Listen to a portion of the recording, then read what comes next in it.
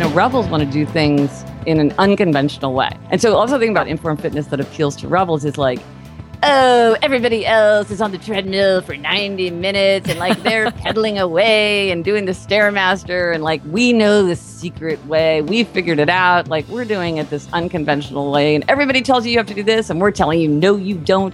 You don't have to listen to all of them because we know the secret arcane way to fitness and even your doctor doesn't even, your doctor's orders, they don't know what they're talking about. We figured it out.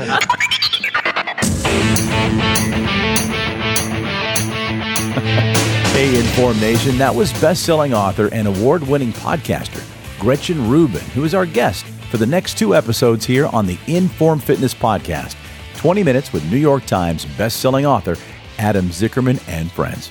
Thanks again for joining us. I'm Tim Edwards, the founder of the Inbound Podcasting Network and a client of Informed Fitness. Now, in just a minute, the founder of Informed Fitness himself, Adam Zuckerman, will be joined by Sheila Melody, who is the co-owner of the Informed Fitness in Toluca Lake, California, Mike Rogers, the general manager of Informed Fitness in New York City, and of course, our guest, Gretchen Rubin. Gretchen has a very popular weekly podcast titled Happier with Gretchen Rubin, where she discusses good habits and happiness with her sister Elizabeth Kraft. Her podcast was named in iTunes lists of Best Podcasts of 2015 and was also named in the Academy of Podcasters Best Podcasts of 2016. So we're delighted to have her today.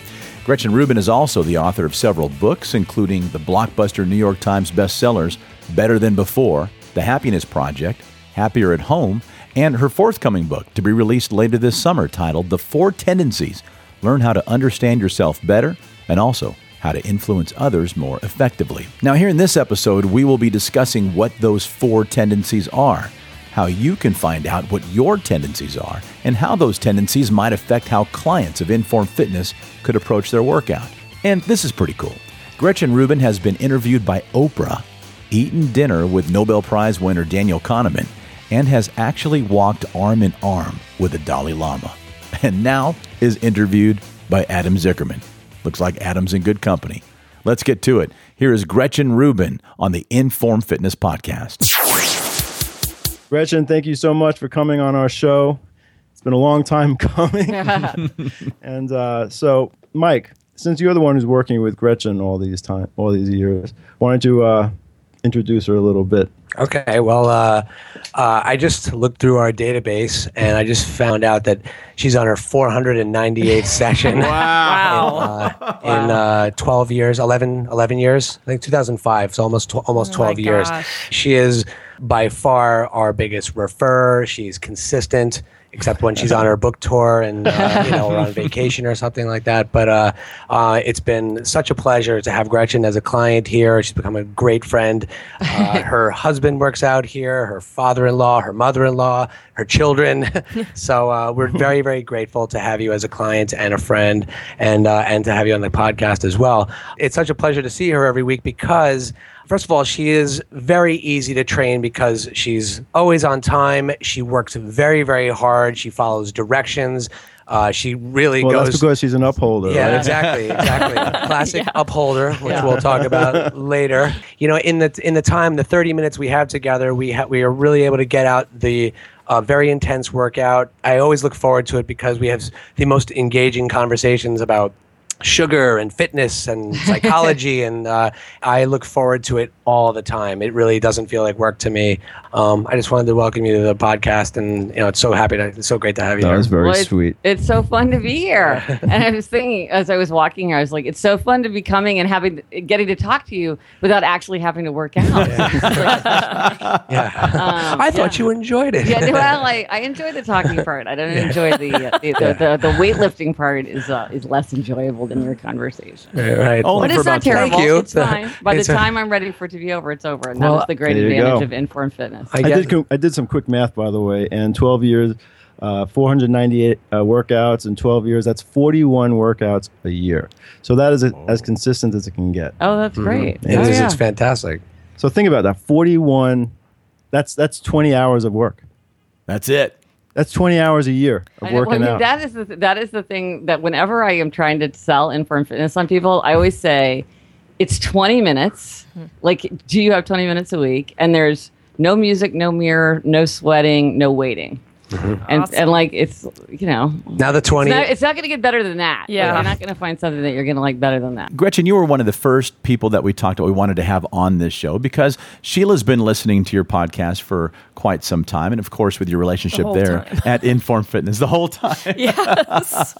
and it ties in nicely with what you're doing. But if you could, before we dive into your workout, tell us about what you do and what led you to Inform Fitness. Well, I'm a writer principally, but I've written books about happiness and good habits and human nature. So I'm probably best known for my book, The Happiness Project. And I have a podcast called Happier that I do with my sister, Liz Kraft. And I found out about Inform Fitness because basically a friend told me. She was describing her workouts to me, and I thought, this is fantastic. I had been reading a lot of research about why people were increasingly thinking that high-intensity workouts were more effective than kind of, because I always thought it was like, you're supposed to do like 3 sets of 12 repetitions at a medium weight, and this was like, no, that's not the way to really like work out efficiently. So I was intrigued by it. And then, one of my favorite sayings is a Zen saying that when the student is ready, the teacher will appear. And it was like, I was out to lunch with this friend and she was describing her workout to me and I'm like, bang, I'm in. Like, where is this place? And I found out it's a long walk, but it's actually a walk from my apartment. So that's part of my exercise is to walk here. It was exactly what I was looking for because I had become so convinced about the logic and the research behind high intensity workouts. All right. Now, Sheila, when you and I very first met, we were talking about podcasting. You brought up Gretchen because you've been listening, like you said, since the beginning. Well, first of all, Gretchen, I just want to say I am a huge fan, but I also want to thank you for being you're so open. You're on your, you reveal a lot about yourself. It's a courageous thing, in my opinion. You reveal a lot about yourself and your personal life and everything, and it helps people. Whenever I read your books, I start to get all like, oh my gosh, this is so, there's a guidelines to getting to know yourself and how do you do that and how is that going to then lead to good habits or changing your habits or making your life better or happier. So, well, that's so nice to hear. Thank you. Yes, thank you so much. And yeah, I just wanted to say that. Thank you so much for being courageous about revealing a lot of yourself in all your work. Well, it's powerful. It's powerful to hear somebody talk that way. Well, honestly. I think what it is that sometimes you can read about a study or you can read great advice and you think, you're sort of nodding your head and you think, yeah, like that seems right. That seems true. But when you read how somebody else has sort of put it into their own life, how they put it into action, sometimes then it's easier to imagine how you would put it into your life. Maybe you would do something differently, but you can sort of imagine how to concretely apply it more easily because you don't have to make that jump from sort of the theoretical to the practical. Because I'm all about like, how do you actually do something tomorrow morning? Like, exactly. Not, because we can all read stuff that sounds great, but then what do people actually do differently? And that's what's hard. So I think sometimes just an example is helpful with people. That's what's So great. let's talk about the book. The name of the book is called Better Than Before. Yeah. So I've been writing about happiness, and I found that when people were talking about a happiness challenge they face, a lot of times it was a problem with a habit. Like, I'm exhausted all the time because I'm in the habit of not going to bed on time. So Better Than Before was an attempt to try to help people understand how to change their habits. Like, how do you actually change a habit? And what I found is there are actually 21 strategies that people can use to make or break their habits. And 21 sounds like a lot. But the fact is, some of these strategies work for some people and not for other people. And some strategies are available to us at some times in our lives and not at other times in our lives. So it's good that there's so many because you can really pick and choose the ones that are going to work for you. Because some absolutely do not work for some people. And this is important because a lot of times when people are trying to help other people change their habits, or when you're trying to change your own habits, you think well, what's the best way? I'm going to start small. I'm going to do it for 30 days. I'm going to give myself a cheat day. I'm going to do it first thing in the morning. And these can work for some people, but they don't work for everybody all the time. And so it's good to know all the options. And so that you can really begin by saying, what is the right thing for you? So I try to really lay out the whole framework so that people can start saying yeah, I remember when I was in college, I did that and that worked really well. Or, oh yeah, I remember, when I tried it that way, didn't work last time, maybe it's not going to work that way. This time, maybe I should try a different way. And to help figure out which habits are best and will work best for you, you came up with the 4 tendencies. Yes. Yeah, so I stumbled across this this 4 tendencies framework when I was writing Better Than Before, because I was very struck by these different patterns that I saw in how people could successfully make or break habits or like particular challenges they faced. And actually, my next book is called The 4 Tendencies, because since I've introduced it, people have just been deluging me with questions about it. So I thought, okay, I'm going to write a book about the 4 tendencies and like figure it all out for myself. So the 4 tendencies, and Mike, you and I have talked about this endlessly because I'm always picking your brain. The 4 tendencies are upholder, questioner, obliger, and rebel. And I argue that everybody is one of these their whole life, in all contexts. And it has to do with how you deal with an expectation. So there are outer expectations, like work deadlines or a request from a spouse. And then there are inner expectations, like your own desire to keep a New Year's resolution, your own desire to start meditating. So upholders readily meet outer and inner expectations. So they meet the work deadline, they keep the New Year's resolution without that much fuss. Questioners question all expectations. They'll do something if they think it makes sense. So they hate anything arbitrary or inefficient or irrational. Their first question is, why should I listen to you? So essentially, they make everything an inner expectation, because if it meets their criteria, they'll do it. And if it doesn't meet their criteria, they will resist it.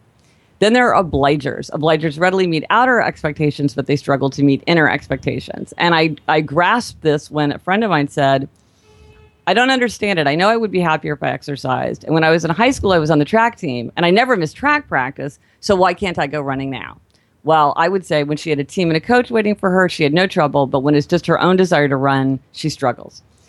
And then there are rebels. Rebels resist all expectations, outer and inner alike. They want to do what they want to do in their own way, in their own time.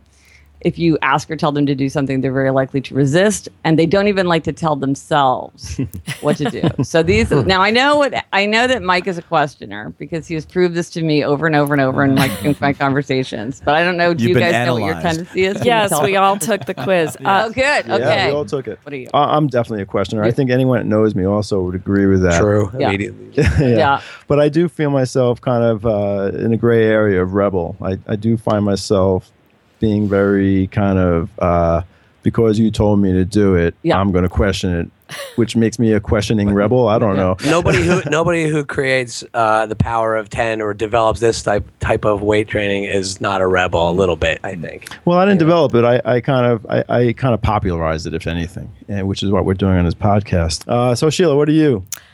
Well, I'm an obliger. And, I knew I was an obliger when I first heard the tendencies, but I've taken the test several times. Please let me not be an obliger.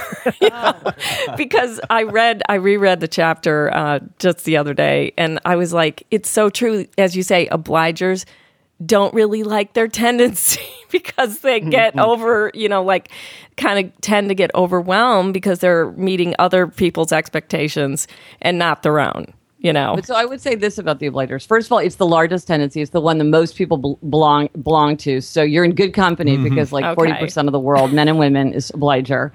They're the ones that pair up the most easily. So they get along with other people the best.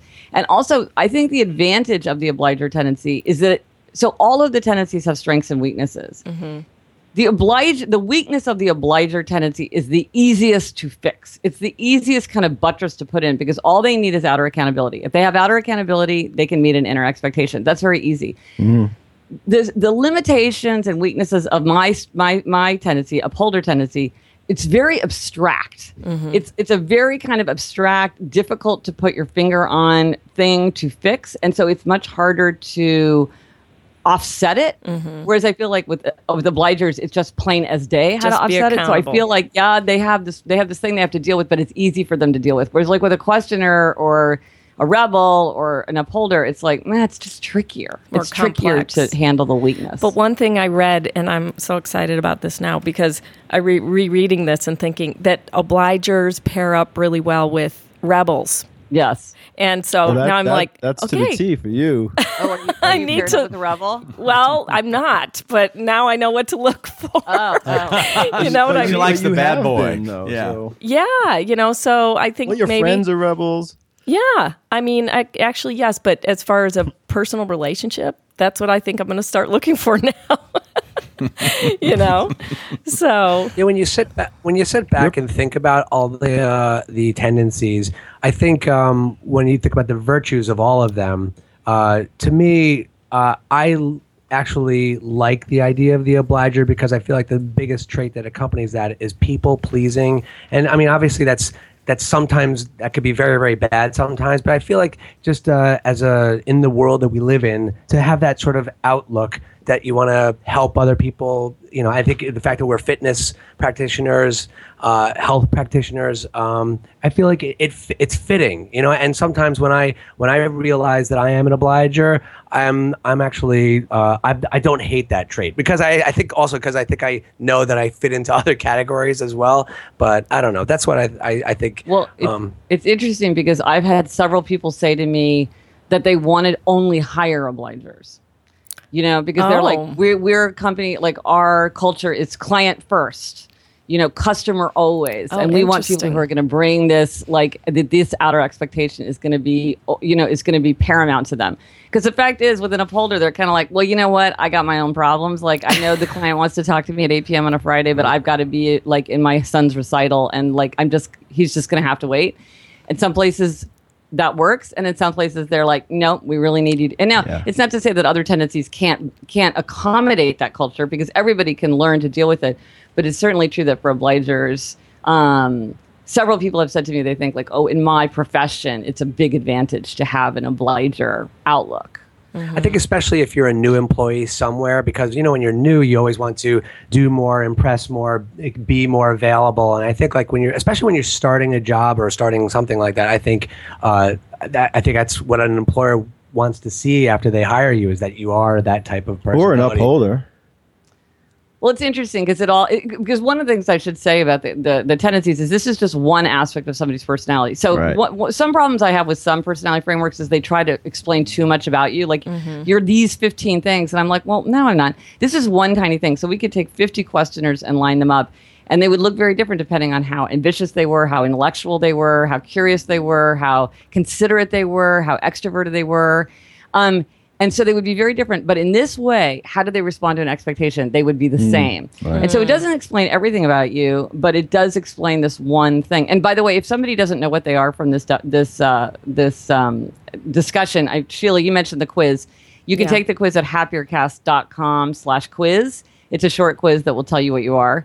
But a lot of times people can just tell what they are from the description. Can you repeat that again? Where you can find it? It's happiercast.com/quiz. I'm going to have all my trainers take the quiz. Well, I am because I want to know, how to. It'll help me to managing them and them relating to their clients. I think it has huge implications for things like I think a lot about like if I were if I were training somebody, what would I think? What would I think about?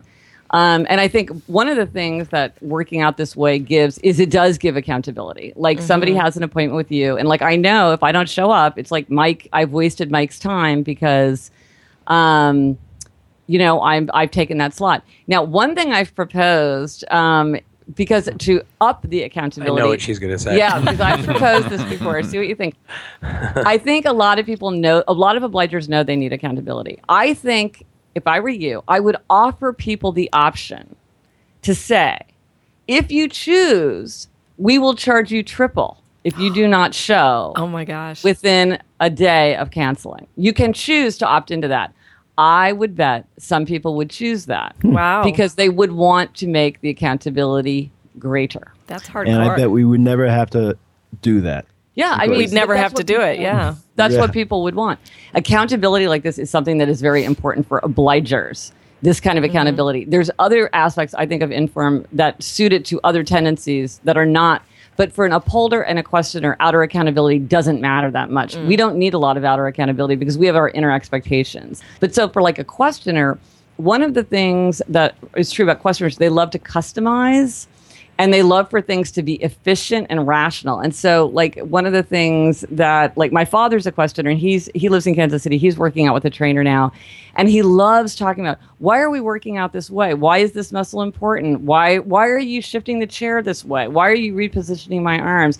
And like the idea, I'm customizing it for you. These are your strengths. These are your weaknesses. These are your former injuries. This is like where you want to improve performance. It's customized. It's efficient. It's like the cutting edge research. And that is what is compelling to a questioner more than the accountability, because they can make themselves do anything they decide is what should be done. What they need is to really be convinced. They need to be convinced, this is what I should be doing. I trust your judgment. I trust your knowledge.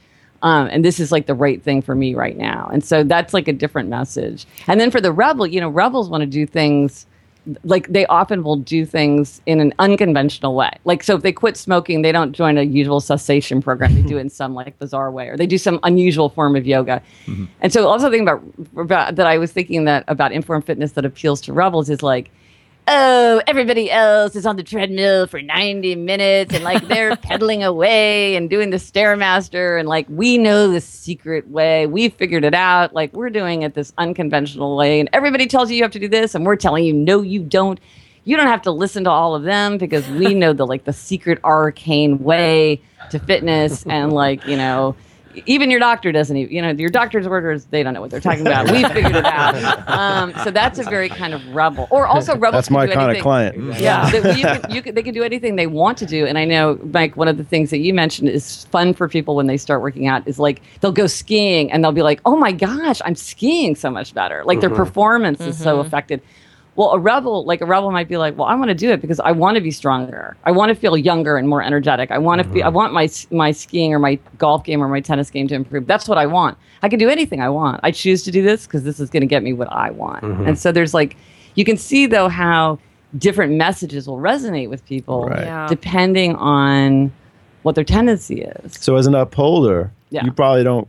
I don't need any question. You just tell me what to do and I'll do it. Yeah. Well, one of the things I love about Inform as an upholder, I realize, is like one of the things that's very striking about this gym is there's nothing else to do. There's no like options of going on the treadmill or having a bike. There's nothing else that you can do. You come in, you work out with a trainer, you leave. Mm-hmm. And you can't opt to work out for 2 hours. It's like, you're going to do this and then you're out. Can you do it 3 days a week? No, we won't train you 3 days a week. Right. Like it's very much. You don't get many choices. Yeah. And so it's like, for me, it's very satisfying because it's like I come in, I do it, it's done. I have a feeling of like total fulfillment and like I've absolutely done everything that I can do. I've earned my gold star. Check that box. Check that box. It's done. And like, there's no lingering feeling of, should I be doing more or whatever? It's like, you've done the most that you can do. For those members of our audience who might be hearing you for the first time, Gretchen, if you would, just give us a little history on what led you to your award-winning podcast. I saw you picked up an award at Podcast Movement in Chicago last year, and that had to be thrilling, and you've been doing this for just a couple of years. Just lead us into what led you to the podcast. Did you write your books first and figured that it'd be a good idea to support it with your podcast? Tell us about your journey with your podcast. So I've been writing and talking to people about happiness and good habits for years. And then I had the opportunity to start a podcast. And I thought this would be great because, first of all, I've always wanted to collaborate with my sister, Elizabeth Kraft. She's a TV writer and producer living in LA. So I'm very far away from her, but she's one of the most important people in my life. And we've always wanted to collaborate together. So this seemed like a great opportunity. And it was a different way to connect with my audience. I wrote books. I have a daily blog. But this is the podcast is a very different medium. It's a very intimate medium because you're talking right into people's heads. It's conversational. And so one of the things I love about writing is you can get the words exactly right, but then you lose kind of the spontaneity and sort of the fun that comes from conversation. And it's been fantastic because we've engaged with a whole new group of people. And because I'm always trying to understand human nature better, that's great because I learn so much from our listeners who like get in touch all the time. And it's just been really, really fun to explore happiness and good habits and human nature. And to, every week hang out, over, in an audio way with my sister. Yeah, you're spearheading a community. Yeah, no, it's really fun. It's really fun. Tell us about, how about a plug for Liz's new podcast coming up, which is a spinoff of yours, right? Right. Yeah. So Elizabeth is starting a podcast called Happier in Hollywood, which she is co-hosting with her writing partner, Sarah Fain, who's her longtime writing partner and also one of her good friends from high school. So she's known her forever. And they are doing a podcast that's all about how to be happier in Hollywood, which is all about like the crazy show business, life. I have to say, I've heard the first couple episodes preview, and it is so great. They have some crazy stories, and it's interesting stuff, even if you're not a Hollywood person. It's interesting, I can't help. I have all these habits and techniques in my head now after reading your book, and what you were just saying, what led to the podcast, you have a whole new audience. So in other words, there are some people that read your blog. Yeah. There might be some people that read your books. There's some people that listen to your podcast. They might not be doing all three. Right. Because some people, there are some tendencies to listen to podcasts. It's easier for people to listen to a podcast. Mm-hmm. Yeah. Some people, it's easier for them to read your blog. Yeah. So it's really interesting. So you're expanding your universe, and however they find you, they find you. And I think that's really important because different media work for different people. And like you say, like a podcast you can listen to while you're walking your dog, and you can't read a book or watch a video. But then, if you want to mark something up, you want a written version. So it all you want to have it's good, I think, to have a lot of different forms of ways for people to connect, because then they can choose what works for them. And more people nowadays. I love reading books, but sometimes I catch myself reading like 4 or 5 at a time and getting very slowly through some and very quickly through others, and just sometimes it's like just all right. Well, I got the podcast, so that's I just don't have time to to read another book or whatever. So it's the way it is. You're doing dishes or you're driving, you can listen to a podcast. Yeah, I never would have gotten through the biography of Alexander Hamilton without the audio. It never would have happened. And I had both. I had the book, I had the iPad, had the audio. And just, there you go. But literally, I probably did 75% of it in the car. I tried audiobooks. I couldn't stand the voice.